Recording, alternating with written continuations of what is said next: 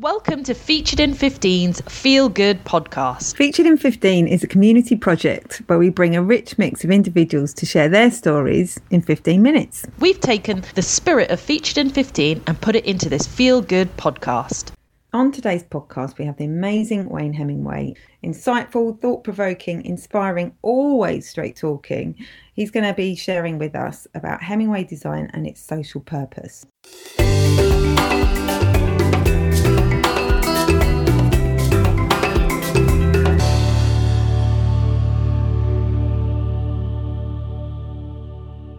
So Wayne, thank you so much for joining myself and Helen.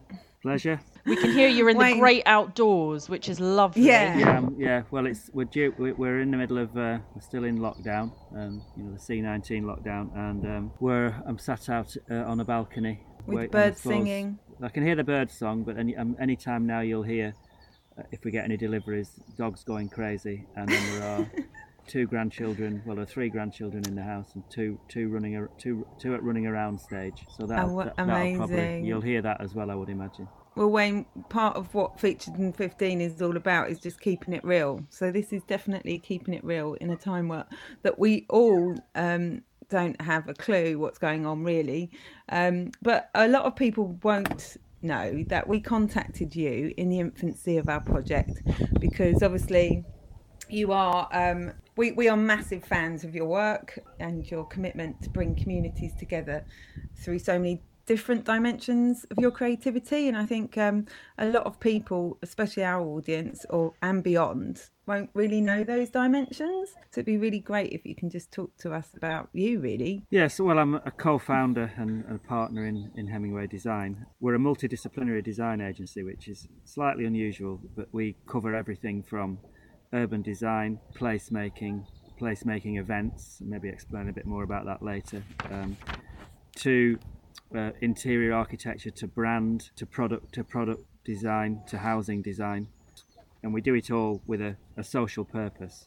And we've always had this mantra about design is about improving things that matter in life. We never think about a project really in terms of the profit that it can generate for the company, although obviously we're intelligent enough and experienced enough for the company to make good money.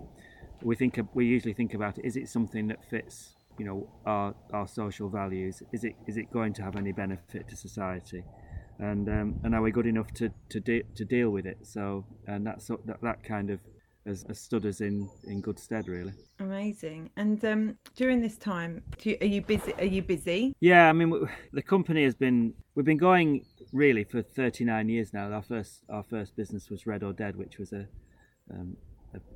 became a very well known all around the world fashion brand, but it was one again that was done with a difference and was always had societal impact values behind most of the things that it did, whether we were making our collections in prisons to upskill, it was very controversial at the time to upskill prisoners. It was a lifers prison, whether it was banning the French from coming to catwalk shows when we were supporting, when Greenpeace were a partner in one of our collections and the French were doing nuclear testing on a inappropriate, well, I don't think nuclear testing is appropriate anywhere, but on an atoll in the Pacific, in the South Pacific.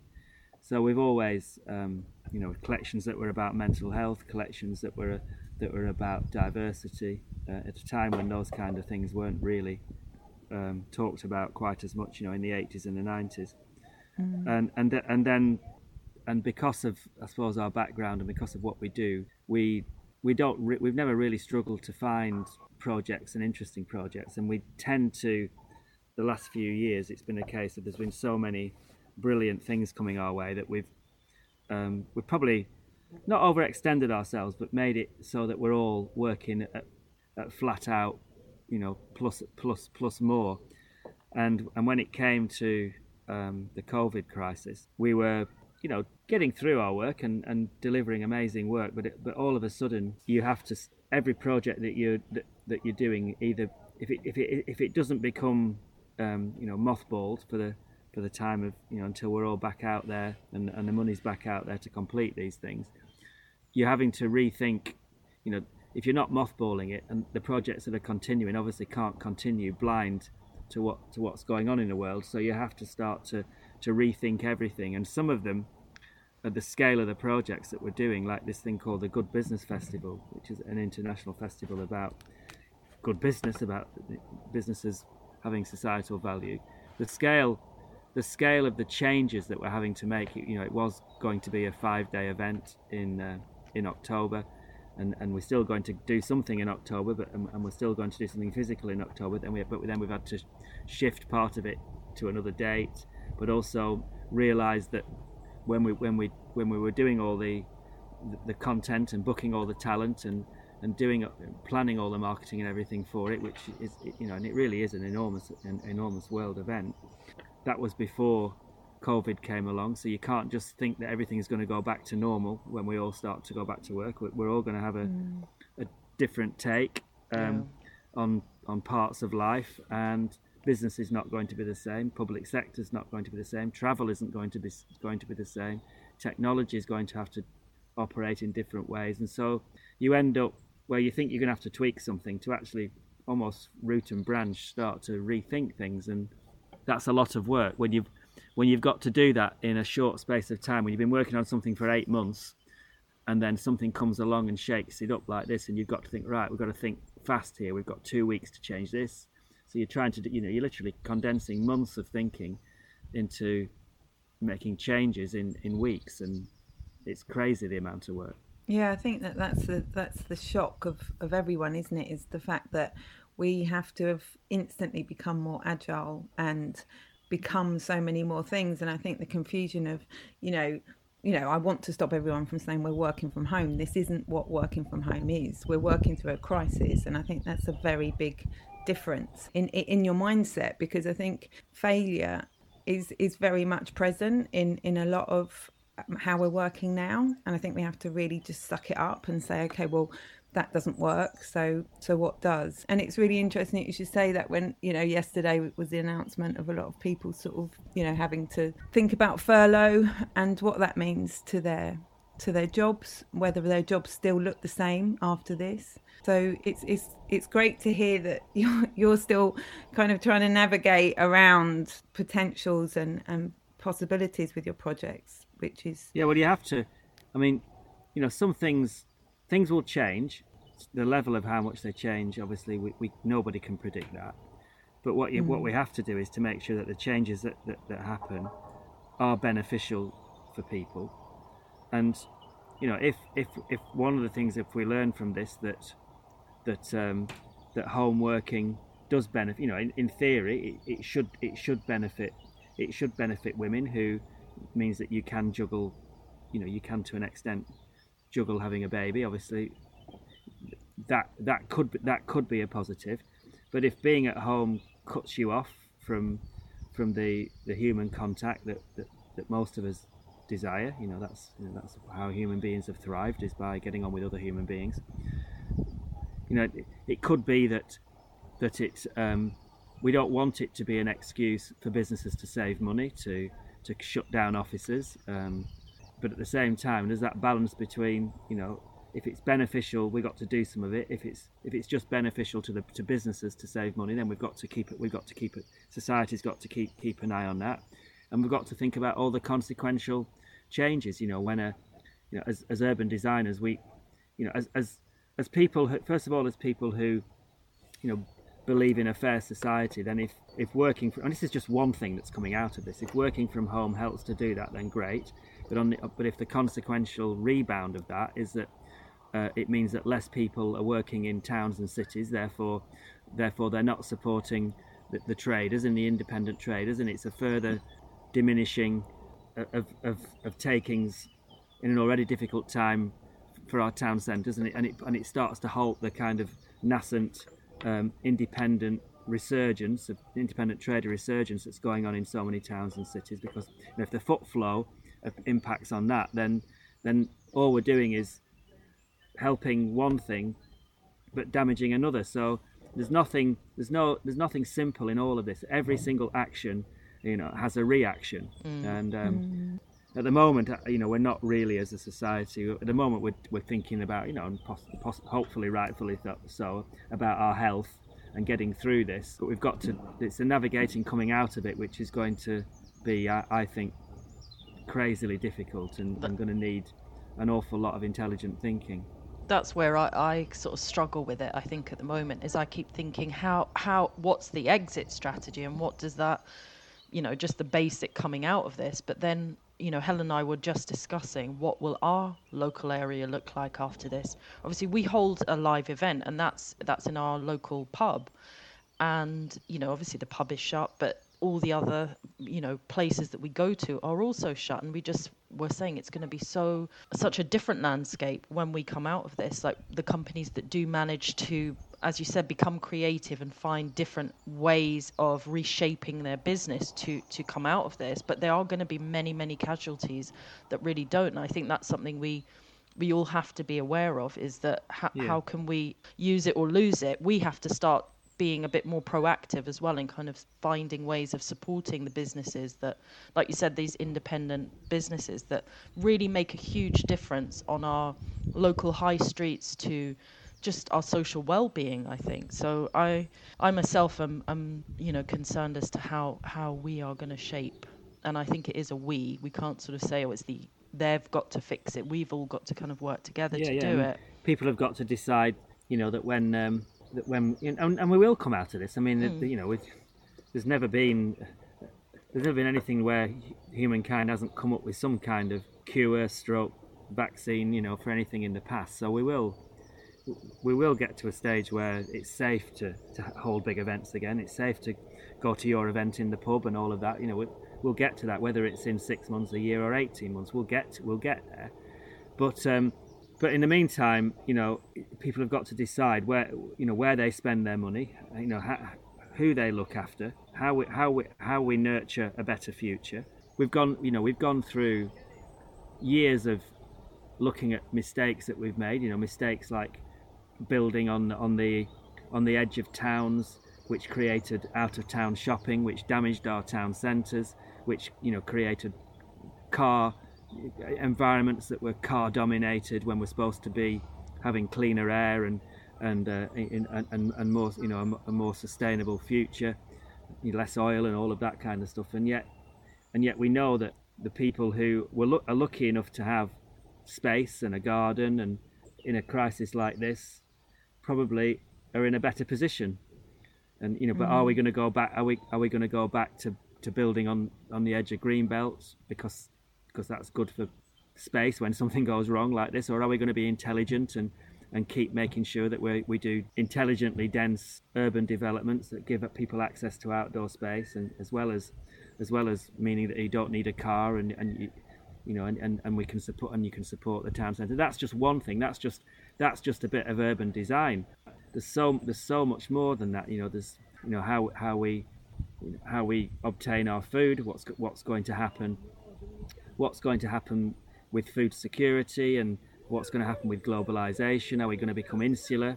Possibly, probably. But are we going to, if there's not going to be as much international travel, if there's going to be lockdown of borders, is a generation going to start to do the work that we imported labour for? Are we going to have a rush of bright young things wanting to be nurses and doctors? Hopefully, that wouldn't be a bad thing. But have we got the skills to train them?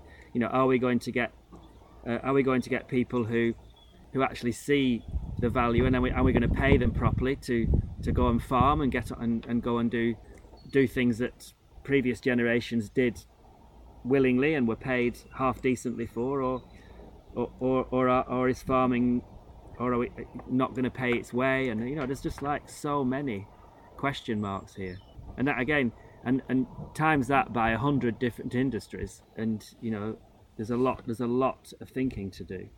But what we can't do is just think everything was right before this, therefore let's just do business as usual. Just return to the status quo. I think we need to change that. Inequality was growing, food banks usage was growing, homelessness not coming down. So it's not, we've got to try and use this to reset some things, but not reset. Some things aren't broken, but some things were. I think it's also nurturing creative attitudes to solving problems. Like you said, it's to not say, okay, well, everything was fine how it was. Well, actually, it wasn't. So how do we create change? And looking at that in a creative way is something that I think you've certainly done throughout your career in many different aspects. How do you find, what's your sort of creative inspiration? What drives you in that, in the projects that you do? What's kind of at the heart of it? I know you said social purpose. Is that kind of the driving? Well, it's always been, so for example, the first two projects that we did when we sold Red or Dead, so we sold Red or Dead back in the late 90s, and the first two projects that we did, one was at the Institute of Directors, and that resulted from me being turned away. I had a meeting there about setting up a new business after Red or Dead, and I turned up there with an open neck shirt. Well, that was that. I didn't have a shirt. I didn't have a shirt and tie on, and they wouldn't let me in, and so the only way I had to go to the meeting. The only way is they lent me a tie to go in there, and I was just thinking.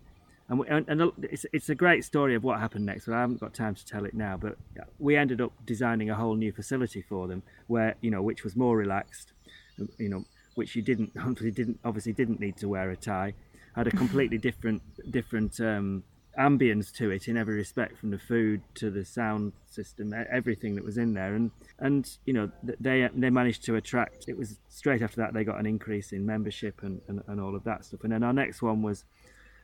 Responding to the national house builders basically building us not fit for purpose housing estates, and I wrote an article in the Independent, and this must have been back in 1999 or 2000 or something, 20 odd years ago anyway, and it was about the wimpification and the Barrettification of Britain, and it was a naive attack, because it's not just the house builders, it's the planning system, and it's the public as well, partly to blame.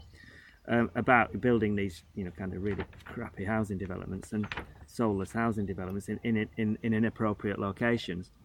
That ended up with us working with one of the big house builders and delivering a 750 home estate, which we'd never designed any mass housing before at all. My wife had designed our own house, but that was it. And yet it won every award that it could win.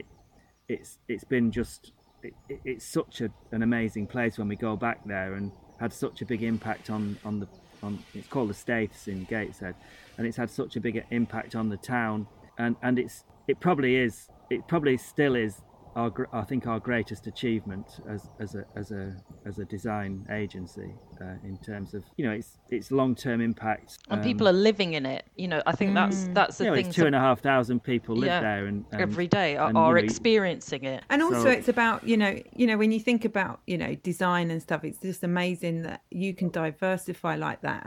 But I think that, because I remember reading that article and just being really the fact that you say this isn't good enough is the compelling element, and actually that's what a designer, it's not as if you do everything yourself. Remember, there are loads of skills out there, so it's not as if we got on and designed the whole thing.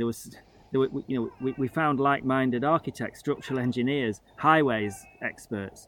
It's it's about what we are really, really good at is having vision, seeing when something needs sorting out, having the vision and the eye to sort it out, and then being collaborative enough to put a team together that's good enough to deliver on it. Absolutely. And I think that is the beauty of creativity, isn't it? Because if you look at your the way that you do work, you started in fashion, you did your degree in geography, town planning, and then just sort of these things just keep evolving out of the breadth of your creativity. Just astounding. And I think a lot of people don't actually know. I mean, to last May for my birthday, I went to Dreamlands, and incredible place in itself, and the work that you've done there. So it is. Yeah, I mean that was again a fantastic team effort, and that was the dedication of the Hemingway Design. Hemingway Design is mainly young people. I'm the exception to the rule in terms of age profile of it. The partners, the younger partners are in their early 30s. Most of the staff, the majority of their staff are in their 20s. Most of the team are in their 20s, and that allows a project like Dreamland to feel youthful and not just looking back but looking forward at the same time. And again, that's a project we're really proud of, because we were there right at the beginning. We were brought in to do the vision by the Dreamland Trust, which is basically the part of the community of Margate, not the new community, but an existing community there who brought us in, and we worked with them on the vision. We worked with them on getting the lottery money that was necessary to getting the compulsory purchase that stopped a Tesco being built on the site, and all of that. And so and we're still there now. We've just done the brand for their 100th anniversary of Dreamland. Wow. And I think Dreamland again typifies what we do, because it was a tough one, but there was also very, very little money to what's been delivered there. We always say that we got that open for the same amount of money that Blackpool Pleasure Beach and Alton Towers spend between them on marketing in a year, and we got it open for the price of one ride that those theme parks, if they were to build one new ride, they would have spent the same amount of money that we spent on getting that place open. And I think that was what actually did come across, because when I was taking my kids and I was meeting friends and stuff, I couldn't believe how cheap it was, like in terms of like a theme park experience. I think the train ticket down there was actually more than the actual Dream experience. But I love all the sort of design touches of, the T-shirts are just brilliant. And I tried to get a slogan T-shirt, but they wouldn't let me have it. But this one lady, she had you can floss, and she was on the candy floss, and it's just elements and touches like that is what makes design work and connect across the board, I think. Well, thank you, Wayne, for sharing so much of your story. One of the things we like to ask our guests is, what do you do that makes you feel good? So outside of obviously, the work at the moment is incredibly encompassing, I know, but what do you do to sort of take time out and, make yourself feel good? Well, it's a combination, it's a combination of family life. I mean, which is never easy to juggle when you've got a business, but, it's been fantastic, grandkids coming along, and that's great. Dogs in the family are another good thing, and going running, and the combination of doing all those together, going for a run pushing a running pram with the dogs, and not the dogs in the running pram, but the dogs on the where are the grandkids? They've got furry. Brilliant. Oh, well, thank you so much for sharing your story of Hemingway Design and just your thoughts on what we're all going through right now. I think it's actually really insightful and giving a bit of positivity to people right now to know that we will come out of this, on the other side. So thank you so much. Yeah, we will. That's for sure. And get some lunch in you. Yeah. No, well, it's still even it's 10 past. What is it now? 10 past 10 when we're recording this. So breakfast, my little cup of cereal was at about 5:30. Oh my gosh. Yeah, this is nearly 5 hours ago now. And do keep us. We'd love to hear. No, do keep us. Love to hear more about the Good Business Festival, and if we could maybe sort of do this again and keep up to date with all your awesome projects turning themselves around as and when we need turning. And where can people find out about Hemingway Design? Just go to our website, hemingwaydesign.co.uk. Simple as that. Brilliant. 1 M in Hemingway. Yes. I was so eager this morning. I know you've typing. Changed it on screen now. I can see you've changed it. Yeah, don't worry, I changed it. I was nearly refusing to do it because I'll only accept 1 or 3 or 5. There can only be an odd number of M's in it. Oh, okay, good to know. I'll keep that in mind. I'll keep that in mind. Well, thanks so much, Wayne. We won't keep you. Know that you've got. Thanks so much, and take care. Speak soon. Right. Thanks so much, Yeah. Wayne. See you. Bye. Take care.